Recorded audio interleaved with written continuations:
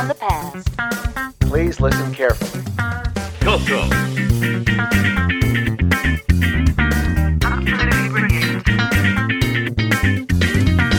Welcome to the Coco Crew Podcast. A delicious adventure into the world of retro computing news and information. Featuring the Tandy Color Computer. Hey, you got your Coco 3 yet? Coco.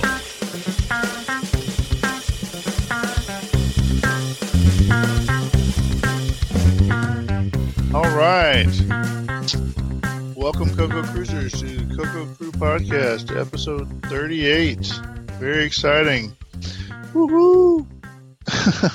We are joined by all our regular hosts. Of course, this is John Linville. Mr. Neil Blanchard, you there? Hello? Here. Hello, everyone. Hello, Neil. Hello, Mike Rowan. How you doing, Myro? I am doing good. Very good, very good. And, of course, our world traveler, Mr. Boise Pete. How you doing, Boise? Hey, doing well. Coming to you from the People's Republic of California. All right, very exciting. Having a good day, having a good month. And so we're, 4 months away from Tandy Assembly? Not even there at this point, I guess. Yeah, frightening. Tandy Assembly is making good progress, it sounds like, on the planning. Heard some exciting news. Coco Fest also moving along. It's now about 10 months away. That'll be, next May. Exciting news to Glenside there. I don't think we have it in the news section, but they are accepting nominations for officers for the standard president, vice president, secretary, and treasurer. Then they kind of restricted it and said, well, it really ought to be somebody local. Well, they only have 4 people local.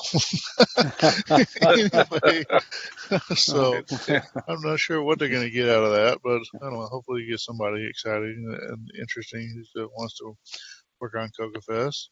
Well, it's something to look forward to, but what's been going on recently? You guys keeping busy? You doing any projects lately? Yeah. Well, I made up a few more joypad adapters. That was cool. I haven't done those in a while. Yeah, very cool. The joypad adapters with the support for the extra buttons, I'll note, and the nice classical plastic box to plug stuff into, which I think is a bonus. Some people may not agree, but very cool. Otherwise, keeping busy? Yep. Yeah, cool. Keeping busy over here. How about you, Mike? You were pretty shoulder to the grindstone there for a while. Are things easing up any? Sadly, no. I'm sorry. The summer has eaten me alive between repair projects around the house. I've thought about projects a lot, but... That's the way it goes, right? Yeah. I'm hoping things will loosen up here in the next month, though. How about you, boys? You got anything running Coco-wise lately? No, unfortunately, I don't. I went to the fest and my batteries were charged up, and then all of a sudden they just drained real fast. Like putting 2 9-volt batteries together, they just fizzled out. So, yeah. Like Mike and Neil, real world is kicking me in the behind. Yeah, well, that definitely happens. Me lately, lightning struck, and I've been talking for a while about, I'd kind of like to do some kind of compiler work or something, or maybe for the MC10, but I'm not sure, blah, blah, blah. Well, then Brett Gordon posted a link, I think over on Discord. He posted a link, a project he found on GitHub that was just this really simple, bare bones, simplest version of BASIC you've ever seen, but a compiler for BASIC that compiled to x86, 8086 assembly targeting DOS. It's like the whole thing was like 1,000 lines of code, and but it's pretty clearly written. Maybe not exactly my style, but clear enough to understand. Just kind of grabbed hold of it and said, I wonder what I can do with this, and started converting some of the assembly code output to match actually the MC10. Pretty simple, and before long I had the basic compiler up and able to compile the example program and run that, and said, this thing's pretty simple, and the language could use some extension this way and that way and the other, and all these little, it's like they're perfectly bite-sized kind of projects to extend the language here and there. And I've been working on that for a week or two now, and I've got a pretty nice little basic compiler that runs on the MC10 pretty happy with it. I mean, I've got a list about probably 24 items or long on changes or improvements I want to make. Pretty excited about it, and the assembly code actually should be fairly simple to change over to target the 6809 as well. So either the Cocoa or the Dragon. Well, things are looking up for having a new basic compiler for all the color computers here before too long. Anyway, maybe before Cocoa Fest. How's that? That's exciting news. Good stuff. I'm pretty excited about it. That's great. Yeah. So you finally found kind of the perfect project for the perfect moment, which is kind of the way it happens, right? You kind of got to get in there and be ready, but then something happens, and then it finally hits you. Oh, I'm actually ready to do this. So that's pretty exciting. How about eBay or any other kind of acquisitions? Anybody got anything new? I do. What'd you get? I'm very excited. I finally got a Tandy Sensation PC. Yeah. Very exciting. What is it about the Sensation that turns you on? The last one Tandy made before going to Funk. Just sort of the historical marker of it or whatever. And it has enough power when souped up to do a Cocoa emulator. So I can be Cocoa on it. There you go. That's pretty cool. Mike, how about you? You got anything lately? Not a thing. Nope. No. It's been too busy. Too busy. Boise, I'm assuming you haven't been picking up much stuff either? Nope, you know the answer to that. Yeah. Well, they kind of go together, I guess, to some degree. Yeah. Projects. Summer's killing us, man. Summer's killing us. Yeah. I did pick up something neat on eBay. I had to look twice at it when I saw it. Still not 100% sure. I think it's really something for the Model 1 TRS-80. But it's a little block. It's just a little metal box. Looks like an old Radio Shack project kit or whatever, old electronics thing. But I mean, it's a manufactured item. It's stenciled front, whatever. But it's called the Data Enhancer DE80, and this is microset on the top. And so basically, it's a little box, and it's got little 1/8" jacks, kind of one on the front and one on the back, I think is the way it is. But basically, it's like an audio filter that you plug in between your computer and your cassette, and it's supposed to help to clean up the signal so that you can have an easier time loading data cassettes. Which we all complain a little bit about loading stuff off a cassette on the Cocoa, but I think the Cocoa is actually pretty good for that compared to some of the other systems. I hear a lot of people talk about on the TRS-80s and even the Apples and some of the others that loading stuff off a cassette was a major pain. So I guess that's what this sort of box is for. I don't know. It was only about $15. I said, well, what the hell? Pry it open and see what's inside. That's cool. You said it was like microset? Data set, I think is what it said on it. Oh, okay. Okay. So I don't know. Anyway, cool stuff. That's my eBay acquisition. All right. Well, I think that's probably enough to get us started. So why don't we take a little short break and come back with some announcements. Tandy keeps red, red like the brake key. Tandy keeps green, green like the TV. Tandy makes all of your dreams come true. Tandy's got the magic of Cocoa too. TRS-80 color computers are better than ever. We improved our most popular family computers with a compact white case, low-profile electric typewriter quality keyboard, and reduced the system price. Come see the new TRS-80 color computer too. Tandy makes a product that's brand new. Tandy's got the magic. Tandy's got the magic. Tandy's got the magic of Cocoa too. All right, Cocoa Cruisers. Now we are back with some announcements. You are, of course, listening to the Cocoa Crew podcast, and we are available on Twitter as at COCOCREWPODCAST or at Cocoa Crew Podcast. We also have a Facebook page available that is on Facebook as the Cocoa Crew Podcast. If you search for it, I'm sure you can find it. We are available through iTunes and Google Play for normal podcast downloads. Of course, there are our own RSS feed available at cococrew.org. We're also available for streaming through Stitcher and TuneIn. And TuneIn, of course, is the service that Alexa likes to use for if you have an Echo. Joked for a while about saying, Alexa, play the Coco Crew podcast. Well, my wife suddenly decided she needed one, so I was able to verify that actually does work now. So, very fun. All right, well, so we are a member of the Throwback Network. This is a collection of similarly themed podcasts with all with a retro theme, some with technology bent, some not so technology oriented, but still with a nod towards the 80s. If you are looking for another outlet for your podcast listening time, then we suggest you check out the Throwback Network. Also, we are a member of the Game by Game Podcast Information Hub. This is also a collection of similar podcasts. In this case, each one's centered on a game or game console or home computer.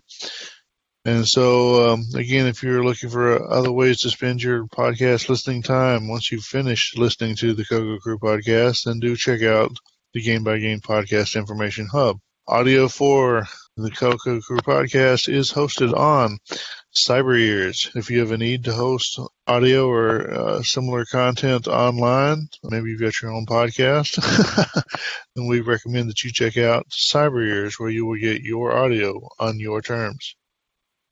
If you'd like to reach out and touch someone figuratively on the Coco Crew podcast, then we have some email addresses set up to reach all of the hosts. You can use show, HOW, at cococrew.org, COCOCREW.org. You can also use podcast at cococrew.org or feedback at cococrew.org. And if you would like to concentrate on just one of the hosts, then you can send email to John, JOHN, at cococrew.org, Neil, NEIL, at cococrew.org, Mike, MIKE, at cococrew.org, or Boise, BOISY, at cococrew.org. Those are our standard announcements. Now we'd like to talk a little bit about upcoming events that we think you might be interested in. Coming up August 4th and 5th of 2018, that'll be VCF, Vintage Computing Festival West. That is going to be held at the Computer History Museum in Mountain View, California. Maybe we can send Boise out to scout out the place. Be in a couple of weeks. Following that, on August 25th, 2018, I've got a new one. Looks like kind of a small one. The listener sent this in. Atari Computer Enthusiasts of Columbus will be holding the annual Vintage Computer and Video Game Swap Meet on Saturday, August 25th, 2018. Shoppers are free, and there's a $10 charge per table for dealers. So if you are in the Columbus, Ohio general area, you may want to go and look and see if you can get your vintage computing buying needs taken care of. Coming up in September 15th to 16th, 2018, VCF Midwest, our Vintage Computing Festival Midwest. That will be held in its usual location, Elk Grove Village, Illinois, definitely in the Chicago area. VCF Midwest is always a good time. I'm planning to go this year. Very exciting. Heading on to October 19th to 20th, 2018. The Portland Retro Gaming Expo, PRGE.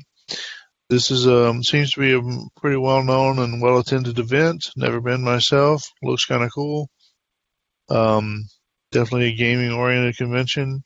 Might be some old computer stuff too. You know, console gaming, maybe old arcade games, that sort of thing. If that sounds fun to you and you're in the Pacific Northwest, then I recommend you get to the Portland Retro Gaming Expo in October 19th and 20th. Okay, back to the Chicago area, November 10th, 2018, the Chicago TI International World's Fair. If you are a TI 99 person, this might be your big event. Otherwise, if you are, stuck in the Chicago area at that time, you may want to go check it out anyway. Never been, don't know anything about it. I've heard it's okay. Could be fun, except There's better places to be. There's a better place to be on November 10th. November 10th and 11th. Same day, same weekend, 2-day event, Tandy Assembly 2018, and that will be in Springfield, Ohio. Yeah, we're thrilled. It's going to be fun. So Tandy Assembly should be a cool event this year. It was going to be cool anyway, but hopefully even cooler. All right, moving on. So I'm announcing World of Commodore 2018, December 2018. It's usually the first week of December. Last year it was the second week, so weekend, I should say. I haven't seen an announcement yet, kind of a placeholder here, but if you are interested in going to World of Commodore in Toronto, Canada, then just be aware it should be coming up in December. Maybe you can go and say hello to Neil when you get there. I will be here.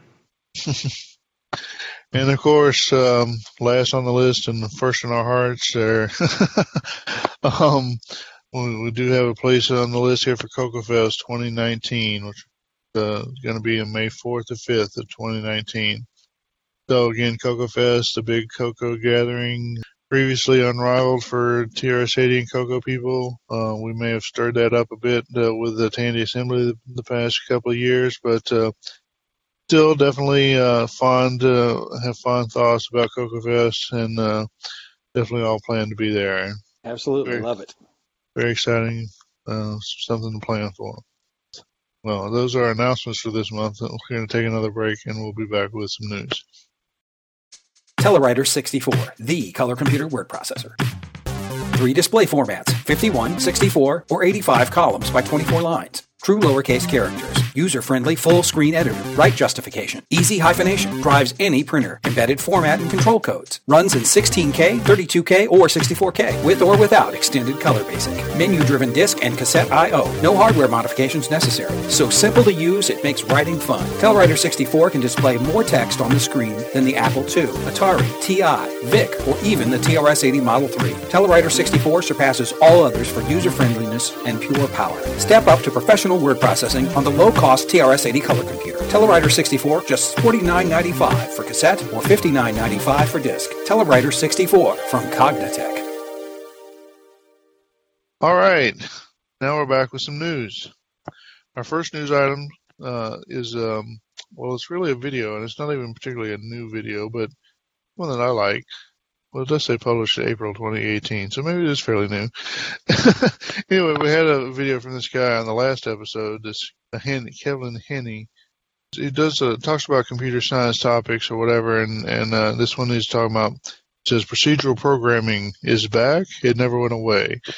It's sort of a thing that, no matter how many new or fashionable practices in the world of computer science or programming, however many they show up or whatever, quite often they're really just echoing something that's from the past, which I figure is a cool concept or idea for the kind of people that might listen to a retro computing podcast.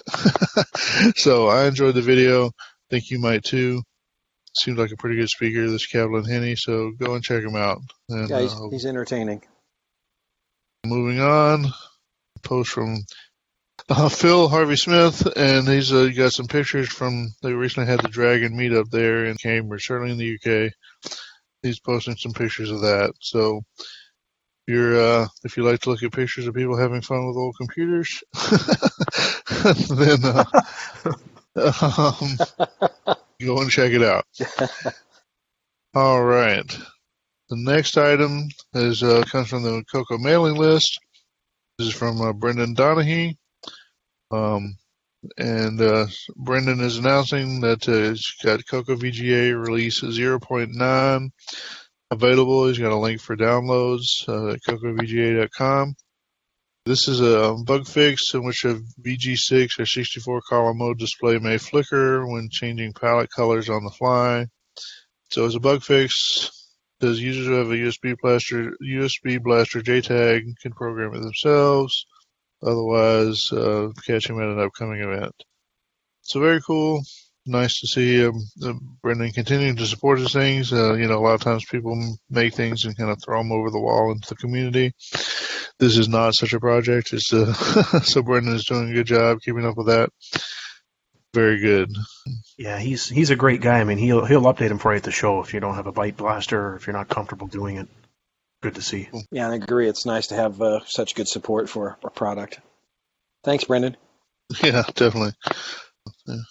All right, the next one we have is from Carlos Camacho. He's quite known in the Coco community, I guess now. He's on the list on Facebook. What he's doing right now is he dived into replacing the feet of a Coco's case. I think we've all been there at one point. Yeah, kind of cool. So it's reassuring to have a video of it, just in case you're doing it and uncertain about the next step. Are you insinuating cold feet? Or a foot fetish. Yeah. Probably better to assemble with the feet already worn. Yeah, this next one here, I was kind of sad about this one. From the TRS-80 Color Computer Archive, as of 2018, June the 14th, all of William Barden's books have been removed by his request. I didn't get a story here. I don't know if anybody else really got a story. It's hard to know what's happened here. I mean, obviously related to copyright. If you don't protect your copyright, there's certain claims that can be moved against you. I wouldn't think protecting the copyright on the books in question would matter much, but some people say that not asserting full copyright on previous works will endanger stuff on the newer works. I'm not a lawyer. I'm not sure if that's true or not. I don't know. I'd like to assume this is not Barden getting mad at the community and taking his ball and going home. Hard for it not to feel that way a little bit, but I'm going to assume that's not the case. If anybody is in touch with Mr. Barden, I've reached out to him on Facebook, but have had no success in getting a response from him. If you are in touch with Mr. Barden, please tell him we'd like to talk to him, or please feel free to get the story and give us some feedback. We'll even put you on the air. All right. Well, on the upside, most of his books are pretty readily available. Yeah, they're not too hard to find for the most part in the used book market. And probably still not too hard to find, unlike archive.org or whatever. I don't know if he's made it out there yet or not. Yeah. But, all right, we got another one, another game from Jim Gary for the MC10. Wouldn't be a podcast without Jim Gary. No, it wouldn't. This game's called Clear a Path. It looks kind of neat. Checking the video out of it here. What it is cool. John? Did you see it? It's ported from the NEC PC 6001, which I guess is also known as the NEC Trek. Same video hardware, more or less at least, as the MC10. Pretty cool. He's been doing a few games from that platform now. Yeah, very cool. Our next news item is from Genevieve at YouTube. Why We Create, a look at the people who develop new gamers for retro video game consoles. This is a pretty interesting video, and it's just as it sounds. It's pretty lengthy, but it's interviews with people that talk about making video games for these old computers and gaming consoles and why they do it and what's involved, and definitely worth watching. Yeah, that was kind of cool. There's a little bit of navel-gazing on some people like us on why they do the crazy things we all do. But you'll certainly be able to relate if you're a Cocoer. Yeah, I think so. But anyway, so cool video. Spent a little time with that. Our next one is from Peter Gubaj, and it's about the Dragon Drive. You probably know a little bit more about this, John. I looked at it. I mean, it looks like it's a drive emulator that's been integrated with, basically merged a GoTech with a controller, a floppy controller for the Dragon. Pretty interesting. Yeah, I had them available to order. I think I ordered one. I spent money on something. I think it was this. But, it looks kind of cool. I mean, so it's the same general ideas of Coco SDC, kind of different hardware implementation. I'm not sure if it'll have the nice OS additions like SDC DOS or whatever, but maybe it could grow them later. So I think it's good to see some other hardware options to fulfill that need. Eventually, they're not going to be able to get parts for the Coco SDC, and they're going to have to redesign it. It'd be nice if something else is already in the pipeline. And it's good to see something in the Dragon community. Yeah, Dragon community definitely, too. It's nice to see some extra activity there. Did you pick one up, John? I ordered one. I haven't got it yet. But, yeah, same here. I think it's kind of a built to order, right? Yeah, I think it'll probably be a while, but if you don't order, you don't get it. Our next item is Arcade Game Designer, AGD, for the Coco. This is from OSS003 at Atari Age. So this is kind of a cool project. Help people build games without having to do much programming. I think there's a little scripting image built into the game system, so you have to a scripting language, I should say. So you have to do a little bit of scripting, but mostly a matter of producing the art and placing it and the minimal scripting to tie it together. But you see it can actually target a variety of systems. They've got some examples there in the thread where they've targeted the ZX Spectrum and the Acorn Atom. The Atom has the 6847 video chip that's common to the Coco, Dragon, the MC10. Theoretically, with a little bit of work to support this game system, then we could reap the benefit of a library of pre-existing games that were really designed for other systems that would either immediately run on the Coco or would be already 90% there or something like that. So definitely an attractive option. If anybody is interested in doing that kind of work, I would definitely encourage you to pick it up. Very exciting stuff.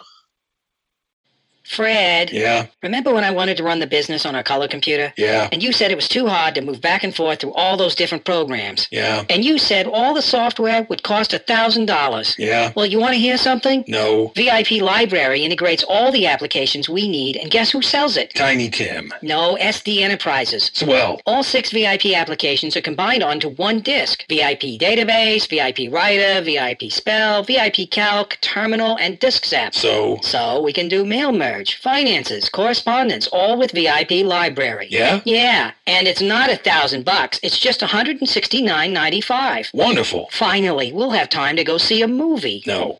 VIP Library, the only integrated application suite your Coco will ever need. 911, what is the address to your emergency? I'm not taking it anymore. I've had enough! Meet Ryan. He's been up all night debugging a program on his color computer. If only he had subscribed to the Rainbow.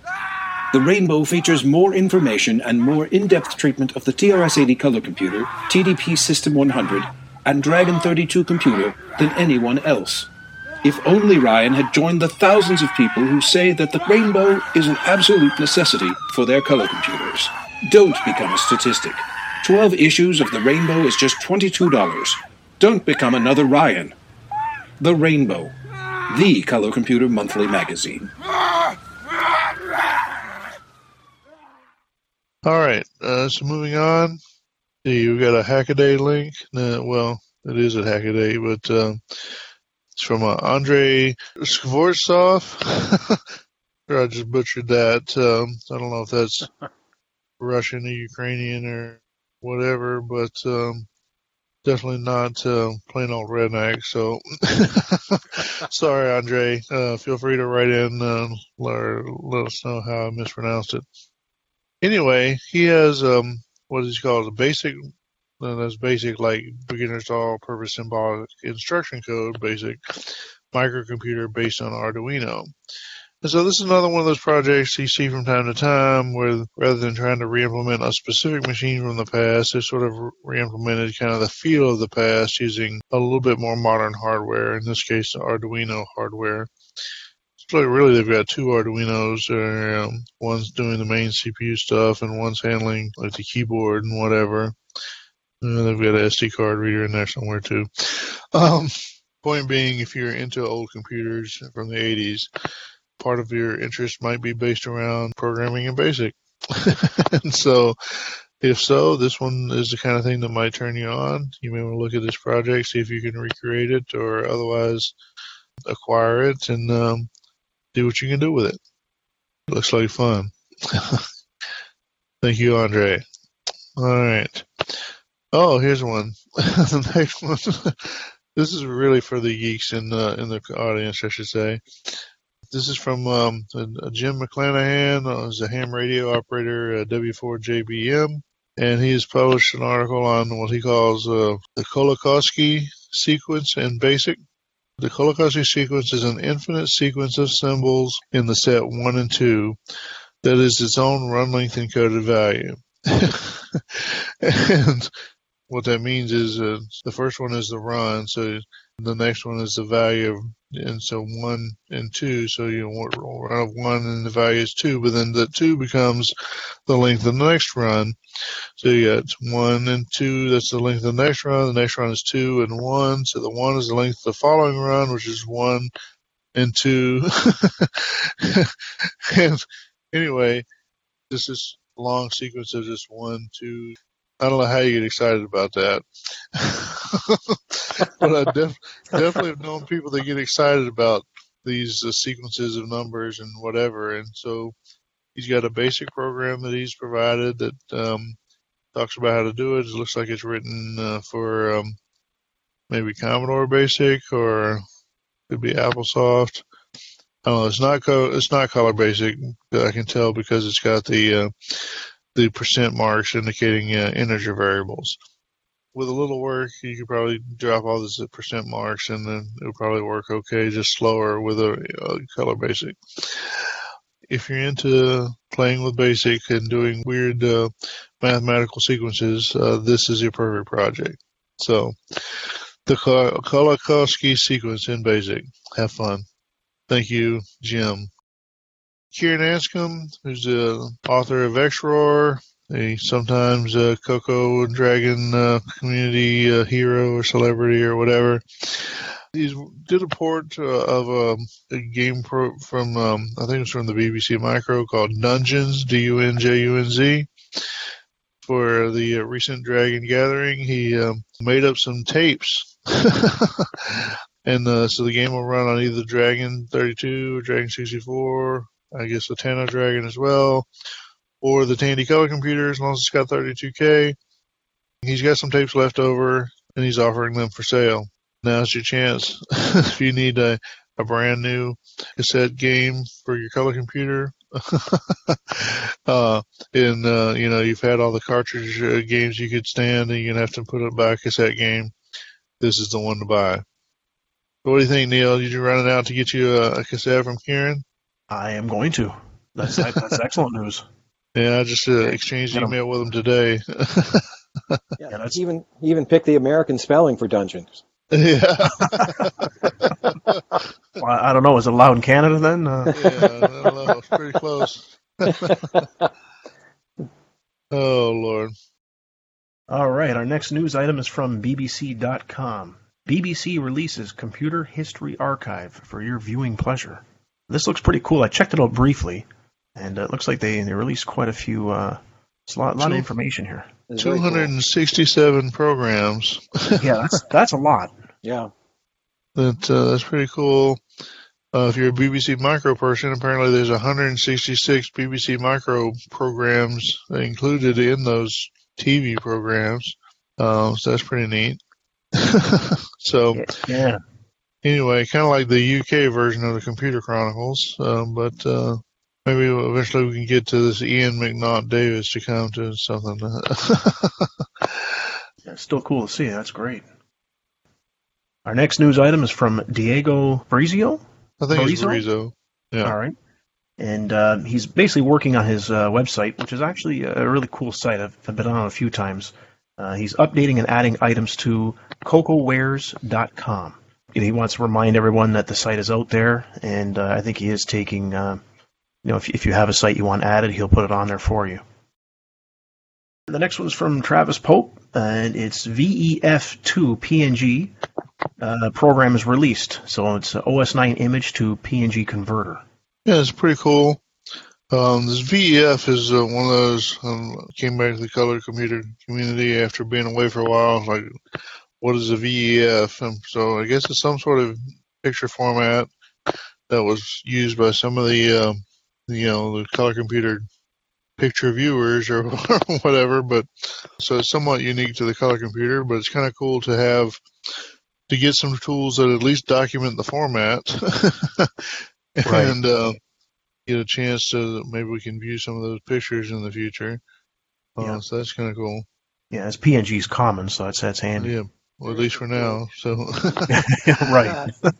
I know MV Canvas used VEF for its files. Yeah. Oh, that's I think, right. You did. I think VEF is one I've got some notes that document it somewhere.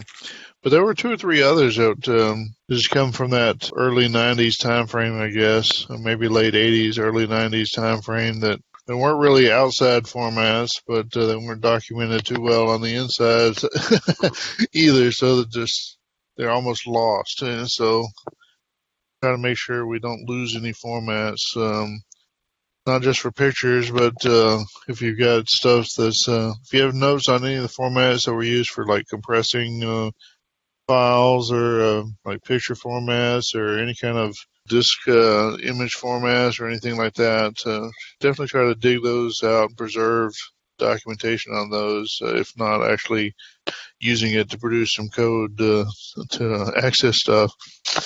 Documentation is probably more important, because even if you do write some code that works today, it's amazing how much code Nova was working 5 years or 10 years ago, and you go to compile it, and today it won't even compile. It's like, what changed? Nothing changed, but you can't even compile it with a modern compiler or whatever. If you've got a stockpile of VEF images, now it's your chance to get them flipped over to PNGs and uploaded to Instagram or whatever. Be interesting to see the percentage of them that are adult themed. Yeah, that would be funny. Yeah, that would be funny. Okay, our next story is a Commodore guy's impression of the Coco. This is from RPI Guy 9907 at Atari Age. This is an Atari Age forum. It's kind of an interesting thread, and it's from a Commodore person, kind of his view of the Coco 3 and what he thought was good about it and what he thought was bad about it. Yeah. Interesting reading.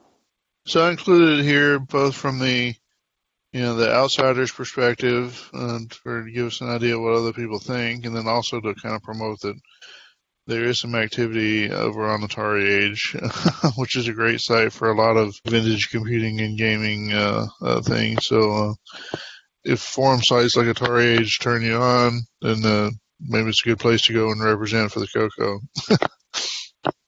Seems to be. Yep. Not just about Ataris. No, it's a little poorly named. There's a lot of other stuff. The biggest thing that Atari Age is a promoter of cartridges for all these old platforms. Yeah. So I should contact, I think the guy's name is Al. See if he wants to sell our cartridges. Yeah. Maybe I should replace Facebook with Atari Age. That might be good for me. It might be good for your attitude. Yeah. I mean, not your attitude specifically, but just in general. Yeah, anyone's attitude, right. Yeah. A breath of fresh air. Yeah. Oh. Our next story is from Lewin Day at Hackaday, and it's a light gun for LCDs, thanks to maths. I love that maths, the UK English, instead of saying mathematics or just math, they say maths. Yes. I'm not sure why it's plural. Anyway, yeah, it's kind of neat that I saw this somewhere else before I saw this listing, and wasn't sure if the guy was serious, or I think he had like one of the fundraising sites, like a Kickstarter or GoFundMe or something, and I wasn't quite sure if it was serious or not. I'm still not 100% sure, but he's still flogging it, so maybe he's serious. I mean, it sounds reasonable. Use digital photography and computer or machine vision to kind of square up the video image and output, a location where you're actually focusing pistol or whatever.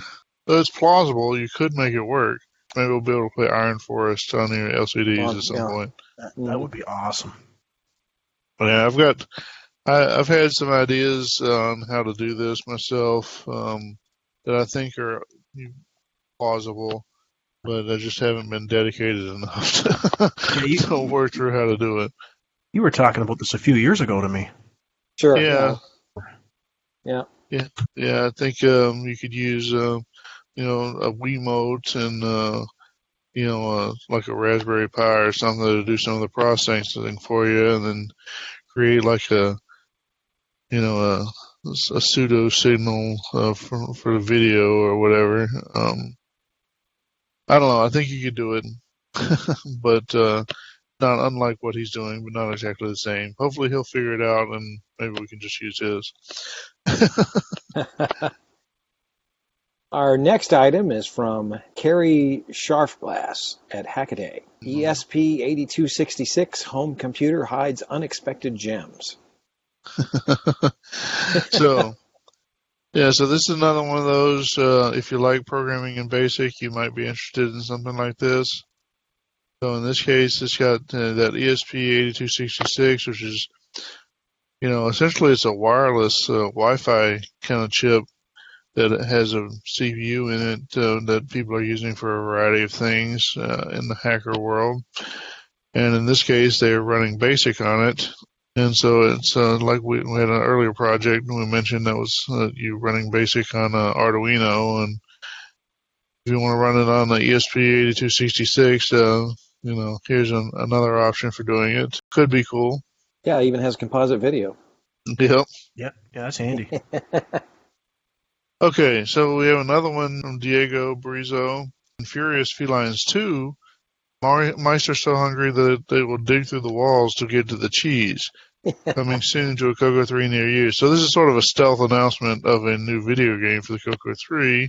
So he had this game called Furious Felines, which was sort of inspired by Angry Birds. And I guess now he's got a follow-on game. Looks like similar graphics.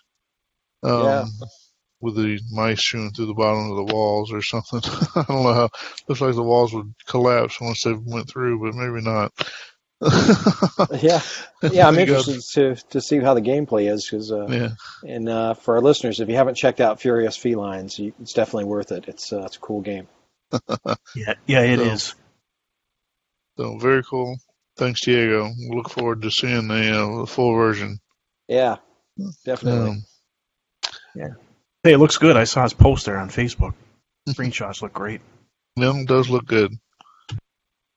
All right, next one we got a blog entry from Jeff Wozniak. I don't know if it's related to the Woz from the Apple world or not, but massacring seed pointers. And he says, I'm taking a break from debugging bugs to talk about a calamitous bleep show of textbook writing, mastering seed pointers, tools for programming power. So basically, he trashes this old textbook written to teach people how to program using pointers in C, the C language. First, I wasn't sure if it was worth listing. He kind of throws up some C code, kind of like this is obviously terrible, and you kind of have to look at it a couple of times to figure out, well, that's, I see that, you just throw up a piece of code, and not everybody's going to see it immediately, what's wrong with it, and not everybody's going to agree that it's the most horrific thing ever. I won't disagree that what he shows is terrible, but anyway, it kind of goes through, the reason I included it is not just to let him tear up, to publicize him tearing up this poor old author's work, but it's to kind of emphasize that just because he picked up an old book on programming, which often are good reads and often can be very educational, might also be trash. Just like you might pick up a book today and the information in is hardly worth the paper it's written on, you might pick up an old book that's exactly like that too. So, always take everything with a grain of salt, I guess is the point there. But interesting. Some of us, I think, are prone to saying, well, this is an old book on programming. They really knew what they were doing back then. Ancient wisdom, yeah. And it's like, well, be careful. It's not all good. So. For years, air fresheners have been used to hide unpleasant odors. But until now, your choices have always been wildflowers, potpourri, country spices, citrus, and other floral derivatives. That's all about to change with new Retro Fresh from Jackson & Jackson. Retro Fresh is a walk down memory lane. Each fragrant mist smells like your favorite retro computers. Salmon patties for dinner? Now it's the scent of printer ribbons, Apple IIs, and TRS-80s. Too many cats in the house? Now it's just the scent of heating power supplies, newly opened diskettes, and warm CRTs. Uncle Bob, use your bathroom after the chili cook-off?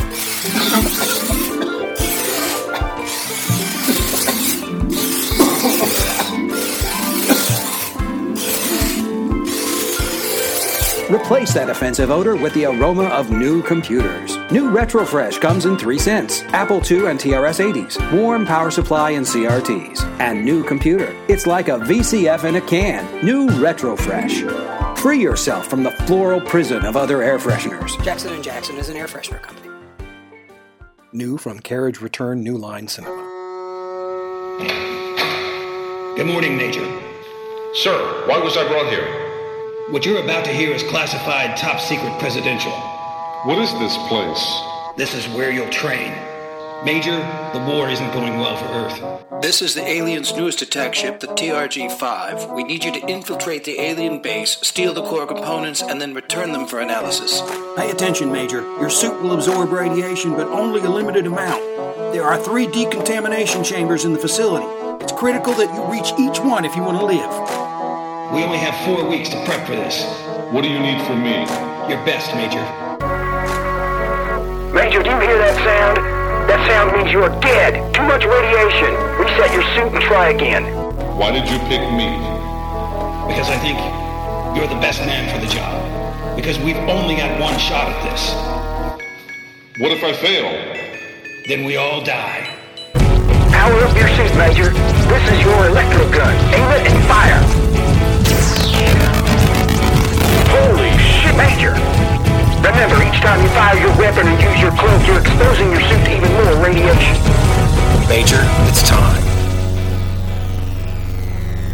I've reached the access point. Wish me luck. I'm going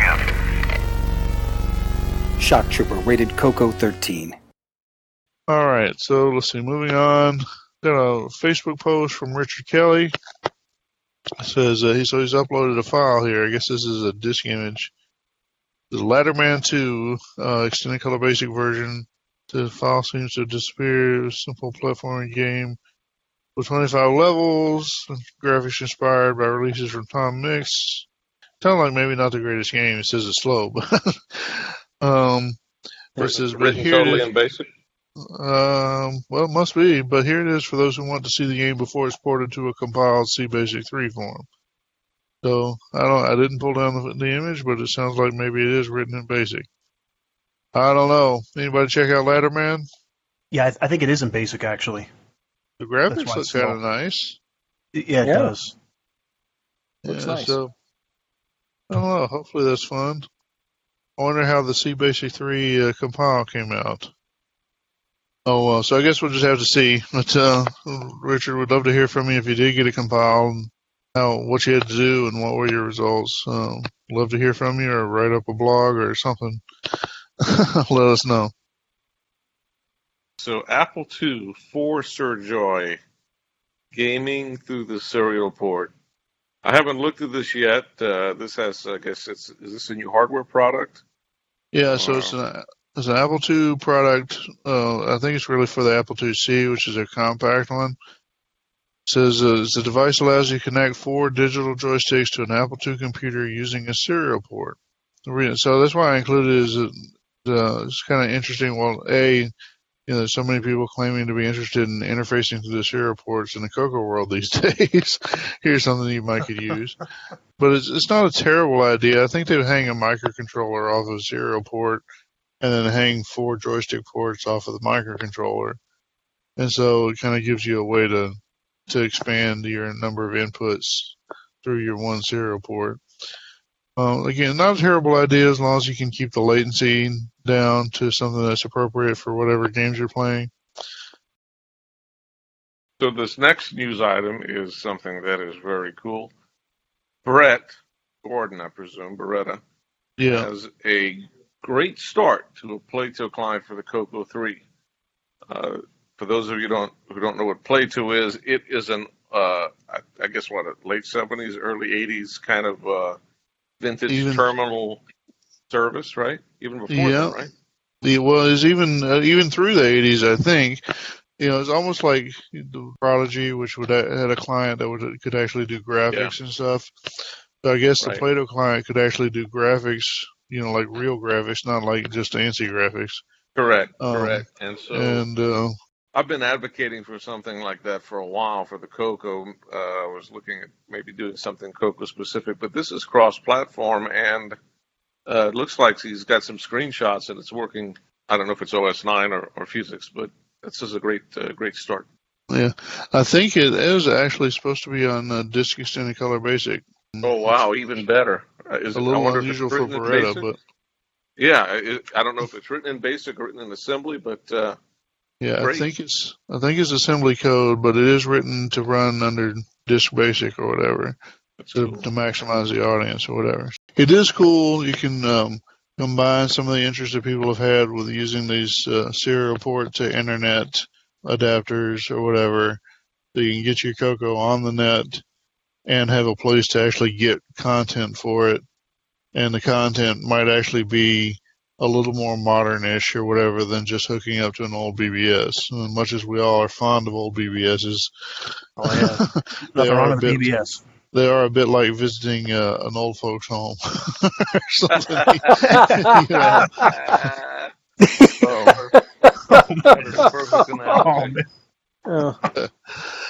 Oh, goodness. Just to put a shameful plug out there, my BBS, Internal Affairs, is definitely not an old folks' home. Well, Neil, what can I say? The hottest singles BBS in Toronto. I want to rename it to Senior Village or something like that. Tandy'sOnly.com. Oh, good times. Well, cool. So yeah. Anyway, this is a good thing, and I'm all behind it. Having a Play-Doh client, especially if you can do things like get modern news and things that are relevant, be kind of cool. All right. So my VCC project update by Walter Zambotti. This looks like a Coco-less post where Walter has updated VCC for some type of graphics acceleration. Is that what you see, John? My impression is that the original sources in VCC were written for DirectX, I guess, very Windows specific. And I think they're converting the graphics to target SDL, which is more platform agnostic version of graphics. And I think he's indicating he's making some progress there. Is that's live SDL, right? I've used that on Mac OS. Yeah, I think so. It is a cross-platform graphics package. Yep. Yeah. Very cool. Yeah, does that mean that VCC is going to go on another platform? I think he's targeting Linux. I mean, once it's on SDL, it should be fairly easy to file it back out to Windows and Mac and maybe even some other systems. So pretty cool. Yeah, very cool. So we got something here from PageTable.com. Let's see who was. That's Michael Steele, and he does a lot of really cool deep dives into like Commodore 64 and 6502 assembly and stuff like that. Here he's got it says something called Tamu. This Tamu is a super cheap open source hardware, 24 megahertz ARM computer with 8 kilobytes of RAM, 64 kilobytes of ROM, and it fits into your USB connector. It sounds like what he's done is taken some very tiny piece of computer kit about the size of a thumb drive, and he's ported so he's got a version of Commodore 64 BASIC that I think he basically turned the 6502 assembler either manually or maybe with a tool of some sort, and basically turned it into a C implementation of the Commodore 64 BASIC that you can use like a shell. Which is kind of crazy by itself, but so he's got that running on top of this little thumb-size computer that plugs into a USB port. This is probably in the category of, not a Coco project, but maybe it could be. There's stuff on the net where people have taken the Color Basic and stripped it down, and I kind of did a version of that myself for where we could run Color Basic on what is that little board called? So you could do something like this for Color Basic instead of C64 Basic. I don't know if anybody's that motivated for Color Basic as a shell for a tiny thumb-sized computer, but I don't know. No, this is what some other people are doing, so get out there and get your geek on.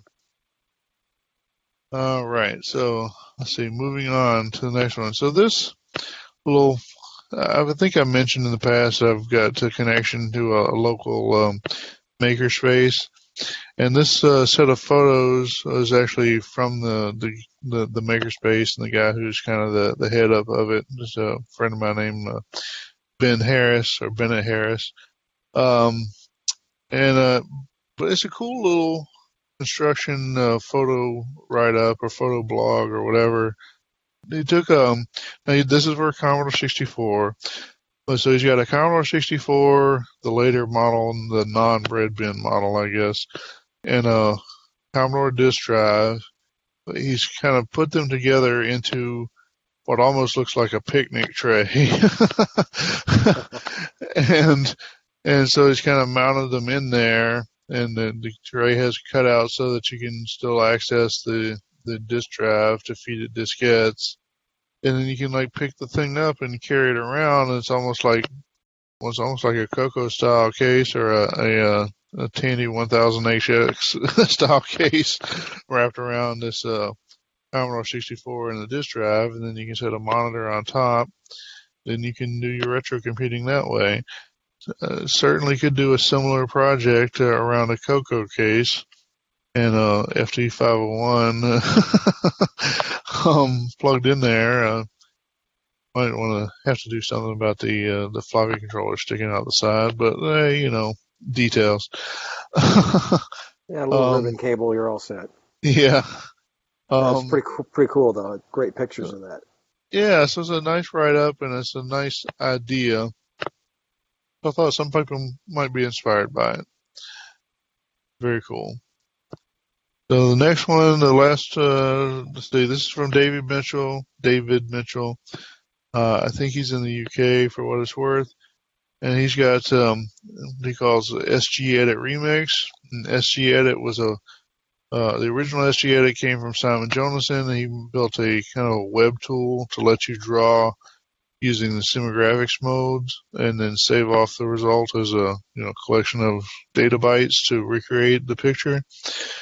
And at some point, David Mitchell picked that up and has been enhancing it. And so it says version 2.2, selected character now highlighted. Assembly output now has the display routine. So I guess he's got a version where you can save it as assembled source, and maybe he's got some code that will display the source. CSV, import, export, edit. So there's a different format for saving the picture. Safely prompt before CLS. I guess that's so you don't wipe out your work accidentally. And it says move to GitLab. So GitLab is like the new alternative to GitHub from the people that are paranoid about Microsoft buying GitHub. So anyway, SGEdit is kind of a cool tool, and it's good to see it's getting some enhanced life. I used SGEdit, the Simon's original version. I used that to do the Christmas tree stuff in Xmas Rush. The title screen.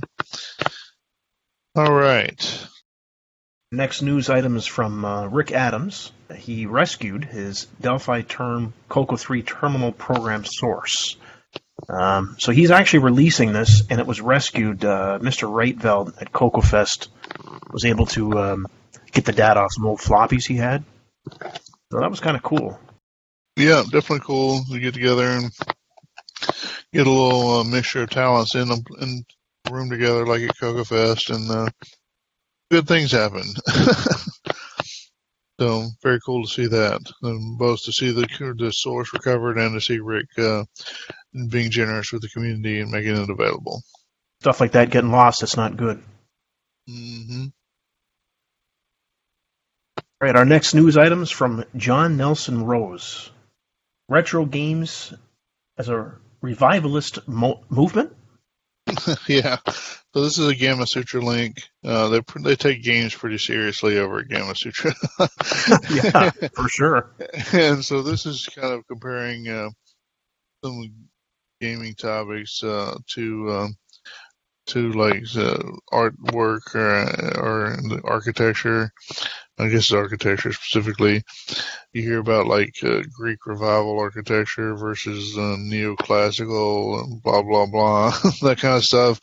So he's kind of putting game design in some of the same terms that people have put like art design in the past.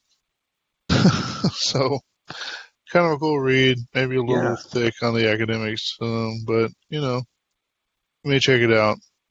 Maybe it'll appeal to you. All right, our next news item. This one's actually kind of interesting to me. Is it seems to, we seem to hear about this every so often. Radio Shack's comeback is taking shape, and this was a New York Post. Another Radio Shack's on its way back kind of story.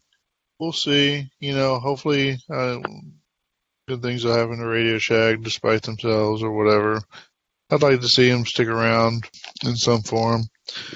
Certainly would like it if they could come back and be useful to me again. That'd be personal plus for me. But good start. I don't know if that'll ever happen. What is Hobbytown? You guys have those around you? I've never heard of that. We do have one around. Yeah, there are some that's not too far away. So you're talking about the Hobbytown. They're going to have the Radio Shack section in the Hobbytown.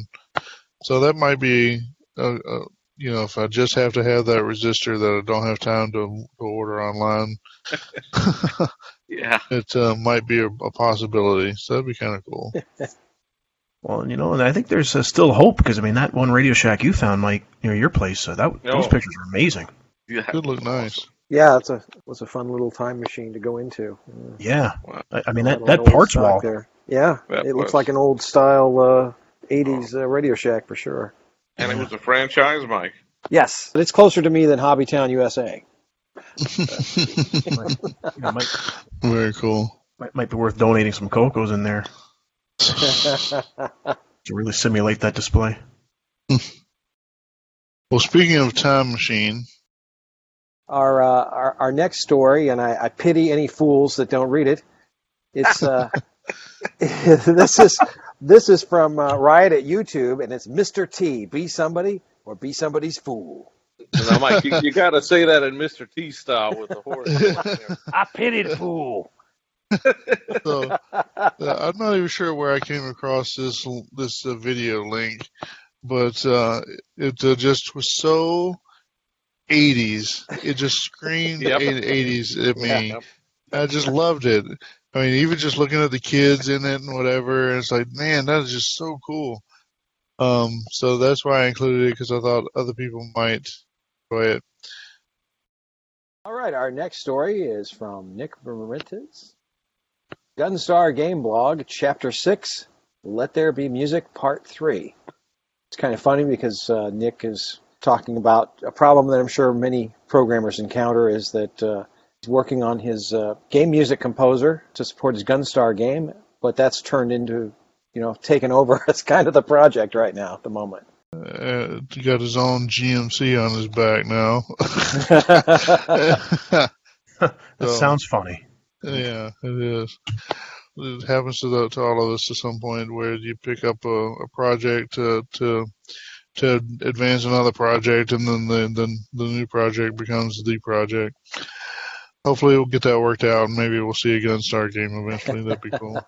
Oh, always good reading on his blog, though. Yeah. All right, our final news story. It's from Camillus Blocks. My real MX mechanical keyboard prototype is getting there. A few things to make better, and then sublimation print some keys. Yeah, so in honor to our Cloud 9 project we talked about earlier with mechanical keyboards, he's of course, you can't do a decent project in the Coco community without someone else coming along to do the same project. So here's something that proves the rule. So Camillus is working on his own mechanical keyboard. Looks like it could be cool. His connector looks a little sketchy, but maybe you get that one worked out with a nicer connector. Very cool. So we might get some new keyboards over the next year or two. That might be cool. All right. Well, that covers our news for this week. Take another break, and we'll be back with some feedback. What's going on, Coco Cruisers? The original gamer Stevie Stroh here, and I'm the host of Coco Talk. What is Coco Talk, you ask? Well, we are a weekly live talk show on YouTube featuring the Tandy Color computer. And guess what? Coco Talk is now also available as an audio podcast for your listening pleasure. So when you are done listening to the Coco Crew podcast, come check us out at cocotalk.live for weekly live talk featuring the Tandy Color computer. We'll see you there, Coco Cruisers. Tandy Assembly. Tandy Assembly is about Radio Shack and Tandy computers. Tandy Assembly is about interacting. Tandy Assembly is about people. Tandy Assembly is about fun. The first gathering of its kind. Computers of the 70s, 80s, and 90s. All Radio Shack and Tandy makes and models. Join us. Don't miss Tandy Assembly. In Springfield, Ohio, November 10th and 11th. Whether you're near or far, Tandy Assembly is for everyone. Visit our webpage at www.tandyassembly.com. Tandy Assembly. Okay, now we're back with some feedback. We've got a couple items this month. First is a reminder from Mr. D. Bruce Moore, our Canadian contact. Oh, wait, I guess that's Neil. I don't know. Neil, sorry, I didn't want to break it to you this way. No, so Mr. Bruce has been working on basically a radio play that he calls Coco Forever. This is my multimedia Coco product. The Coco Forever series was released in the spring of 2018 with the episodes available on cocoforever.gracenote.ca. He's got an episodic radio play available. I think he charges a couple of bucks an episode. I'm not sure the price. You'll have to look it up. It's entertaining. I've heard the first couple of episodes he has made available. It is a fictional story. It's kind of entertaining. Put some people in different situations or make a few different historical choices or what would the kind of speculating on how the world might be different. It's kind of fun. Thank you, Bruce. And the next one comes from Chad Johnson. He posted on Facebook. He called it trolling. I think we really meant lurking, or most of us would call it lurking. He'd been lurking for a while and was encouraging other lurkers to hang out and to participate in the community. But he mentioned the Coco Crew. He says, finding the Coco Crew podcast was the greatest thing ever. I spent hundreds of dollars due to listening without a shadow of regret. That's great. That's high praise. Fantastic. Yeah. Thanks, Chad. Yeah, so I guess he's been inspired by some of the projects we've talked about or whatever to spend a little money in the community. So that's good. Very exciting. So the Coco Crew is contributing to the Coco economy. Yeah, I guess so. We hope so. Very exciting. All right, well, that's our feedback for this month. So take another little break and be back with the rest of the show.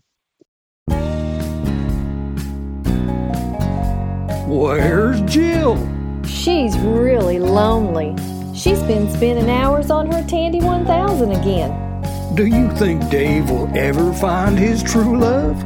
Not if he's been playing Quasar Commander on his Coco all day. We used to be lonely. Until we met on tandysonly.com. Tandysonly.com is the new online dating site for folks who won't give up their Tandy computers. You don't have to be lonely at tandysonly.com. All right, welcome back, Coco Cruisers. Here we're going to have a little host discussion. The topic of the discussion I've listed as are we Coco reporters or Coco commentators? And by we, I mean the hosts on the show here. And kind of the gist of the discussion is when there's some news in the Coco community, are we supposed to just sort of totally relate the news? Are we supposed to cheerlead everything that comes on? or if we have something that shows up and that kind of leaves us cold, or that maybe we think is a bad idea, is it our place, or even might it be our responsibility to pass on our general opinion to the community, to our listeners? Perhaps I'm revealing my position a little early, but do we owe it to the listeners to give you our honest opinion about things, or are we supposed to just cheerlead and shut up? And so, with that said, maybe I'll open it up to my broadcasting partners here. Mike, do you have anything to open? I guess it depends on the context, right? Sometimes we are, and most of the time we're not commentators. I don't think so. We're more reporters, and we kind of shift gears maybe to do commentary for a specific reason, as a specific topic to focus on something per se. We certainly report on events, the news items. I think mostly where this issue comes up is, with specific products or offerings that people make in the community. I don't think we're obligated to cheerlead everything like you say. I like to think we do a fair job of reporting things. I don't feel like we're going out of our way to destroy anyone or no. put people down. We don't want to do that. We want to boost the community. I think everybody's interested in that. From that end, I don't really think that we're being critics or fulfilling a reviewer role, if you will. We may make comments about things, but I don't think he can cite any kind of vicious attack or denouncing of anyone's work or projects. So. Well, yeah, I would agree with that.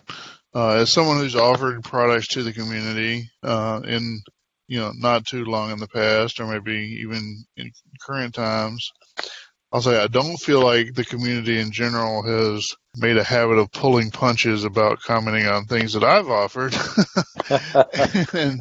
And so I think if the community somehow expects me to be the only one to hold their fire while the community shoots at me, I think they're going to be mistaken or disappointed in that. But this isn't personal. It's not like I'm not, like you said, I'm not citing any specific thing. I'm just going to say that the ideas come up, and some of them are exciting, and I'll try to find the positive bits of any idea that comes up. But some ideas leave me a little cold, and they make me wonder. Well, not only why. I mean, it's one thing. It's your thing. You're scratching your itch. You do you. Okay, that's fine. When you're, on the other hand, trying to produce a product that you want people to buy, and then you throw it out there, and to me, it's like, well, I don't know why anybody would need that, or why anybody would want that, or if you want to do that, you could use this other thing that already exists or is free or whatever. Well, I'm going to tell you that.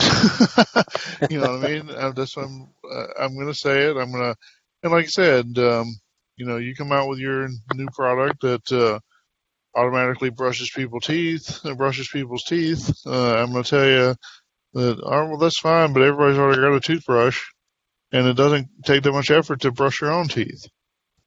You know what I mean? The only problem is the toothbrush isn't cocoa powered. Well, there you go. Well, so what do you think, Neil? I mean, part of those segments that you do on the show is particularly to do a review of games and such. Now, I haven't heard you do any negative reviews that I can recall, and I'm sure you don't want to do a negative review if there's any redeeming quality. But do you feel like you're obligated? I mean, obviously, you don't review everything. No, I mean, I kind of pick and choose what I'm going to review. But I think we're more reporters, honestly. And with projects, I think you have to. We mentioned this before, but I think you have to do it for yourself. You don't want to rely on getting all this praise from everybody. I mean, Facebook's good enough for that, but and everyone's going to have different interests too. What one person finds in a project, might be some good qualities, and someone else won't. So you can't please everybody. But definitely getting the information out there, I mean, that counts in itself. Yeah. Well, so to me, there's a conflict in what you said. I mean, you say we're reporters, but then can't expect everybody to praise you. I mean, that's saying, we offer reporting, we report that things have happened, but we're not going to necessarily praise it. That's to me, it sounds like you're opening up there that we may comment on the project. That's right. I mean, more or less as an information service. Yeah. Even if we don't agree with a certain project or product, we still announce it, right? Well, right. We announce it, and that's true. And so from that respect, we report news. We certainly have reported news on projects that compete with projects that we ourselves or products that we ourselves have offered. We've reported on other people's games. We've reported on other people's sound options. We've reported on other people's joystick adapters or joypad adapters. So we're certainly reporting on other stuff. And for the most part, I mean, when there's a direct conflict, I think we mostly keep our mouth shut. Anyway, just from the political standpoint. Right. So I'd rather not name specific projects on this discussion. But, there are projects that are in the community, even products that are in their community, that I honestly think you've lost your mind if you bothered to buy them or install them. Yeah, I mean, I do. Honestly, I think there's some of them they're practically pickpocketing the people that are taking the money, that are spending money on them. Every one of us here on the podcast right now have been involved with producing things or reselling things, and we're subject to all the same barbs and arrows as any other project that's out there, because you're always going to have naysayers. You're always going to have, and ultimately, like you said, you've got to do this for yourself. Ultimately, vote with your dollars, right? Exactly. If you like a project and you're interested in it, then by all means support it, and and at the same time, you don't have to go on some campaign against something you don't like. Just don't buy it. Yeah. Well, there you go. I don't think that we should go on a jihad against anybody's stuff, or maybe that's too politically sensitive a word, but I don't think we should just denounce stuff. But I guess the complaint is that sometimes they'll say something like, here's this thing, I'm not sure why you'd want it, but if you do, then contact so-and-so. Now, I don't really see a problem with saying that, or else I wouldn't say it. But apparently some people are bothered by that of terminology or whatever when it's about something they produced. I produce things, you guys have produced things. Some of the things I produced have gotten quite a bit of criticism, much of it, in my opinion, unfair, or at least misguided. And so my point would be, well, okay, maybe I'm being wrong or misguided, but nobody held back on their opinions of my stuff, so how much do you expect me to hold back on my opinions of your stuff when I'm reporting it? Well, I was thinking about this as you guys were talking. Whether the Cocoa Group podcast should be considered Cocoa Reporters or commentary. I'll put it this way. When I was growing up, my favorite thing to listen to on the radio was Paul Harvey. Paul Harvey played both roles. He read the news, and he also gave commentary. And I find value in both of those things. I think we should read the news, any product, whether it's competing or not, with a concern or an interest of ours. We should be fair. We should report on it.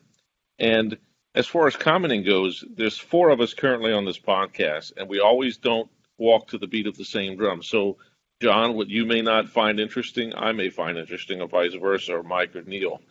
So I think having that eclectic group of people is going to bring in interesting commentary. We won't necessarily all be trumpeting the same thing or being privy or partial to or impartial to the same thing. So I think we should play a role both as reading the news passionately at times, I guess, but also feeling free to comment and offer our perspectives. And that's where the commentary comes in. That's my take on it. And I would agree with that. Well, let me just give an example. There's a podcast out there called Eaten by a Brew, and the gist of the podcast is the hosts play Infocom games, and they discuss them, right? The first part of their podcast, they discuss the games without talking about the solutions to any problems or the solutions to any puzzles or any kind of teaser or any kind of spoilers or whatever. And then they, partway through the podcast, they make a big deal about this is a spoiler fence. Don't listen to the podcast beyond this if you don't want any spoilers. And then after the spoiler fence, then they'll talk about, well, on this puzzle, I had to go left and go right, and then I had to pick up the monkey and throw it across the river, or, that kind of stuff, right? So my point or my question would be, do we need some, which I feel like we already kind of have this is the news segment, and okay, the news segment's over, and now we're going to have a host discussion. But I guess the complaint would be that even inside the news segment, maybe I've occasionally said something like, I don't know why you would want this, but if you do, then go with it. And that's a little too much opinion for some folks, I suppose. But do we need some kind of, or should we have, or is it desirable, or, should we think about some kind of opinion fence? Do we need to be total straight men during the news? Or is it okay to show a little, well, I'm not sure why this is interesting. Is that kind of comment okay? I personally think that we should continue what we're doing, maybe just be a little bit more sensitive to the interests of those whose products we talk about. And, it's a matter of do unto others as you would have others do unto you, I guess. Sure. Not that, it's okay to say, look, this isn't for me, and here's why it isn't for me, but it might be for you. It's right. It's all about how you word it and how you say it. But I would not try to separate the commentary from the news, because that's part of the fun of listening to the podcast. Right. Well, I agree with that. There have been times when there was maybe not that much news. And especially back when I was reading all the news items myself, and you get 15 or 20 or 30 items into some, which is, if there's 30 items, there must be some news. But maybe there's 20 items, and maybe it's, not, maybe I've had to scrape them together. You know what I mean? And you get 20 items in or 15 items in, and it's kind of scraped together, maybe not the most newsworthy month. And boy, it gets a little tough to keep going. Yeah. And then somebody says, here's somebody's product that, it's their product, and it's their baby. I guess you don't want to call their baby ugly, and I guess that's the feeling. Maybe that's the point, is it feels like you're calling their baby ugly. There's things that people to this day say about, my Game Master cartridge, that to me, I just want to say, how many times do I have to point out that is just completely wrong? I just want to jump through the YouTube and choke somebody, maybe it's the same kind of thing when I say, well, I don't get it, but maybe you do. I guess that could be somebody's pet peeve, So if it's your pet peeve, I'm sorry. I don't mean to provoke your pet peeve. I won't promise never to do it. I'll try to be cognizant of it and, limit it some. But yeah, I'd like I say, I'm with Boise. I think the commentary adds flavor. It's like salt on the news, and you don't want a little salt or a little pepper. Maybe you need to go eat in another kitchen. Well, we also have feedback at cococrew.org. Well, that's true. If you feel we've said something out of line, or you disagree with something, it's not like it's a one-way conversation. You can certainly reach out to us and further the discussion.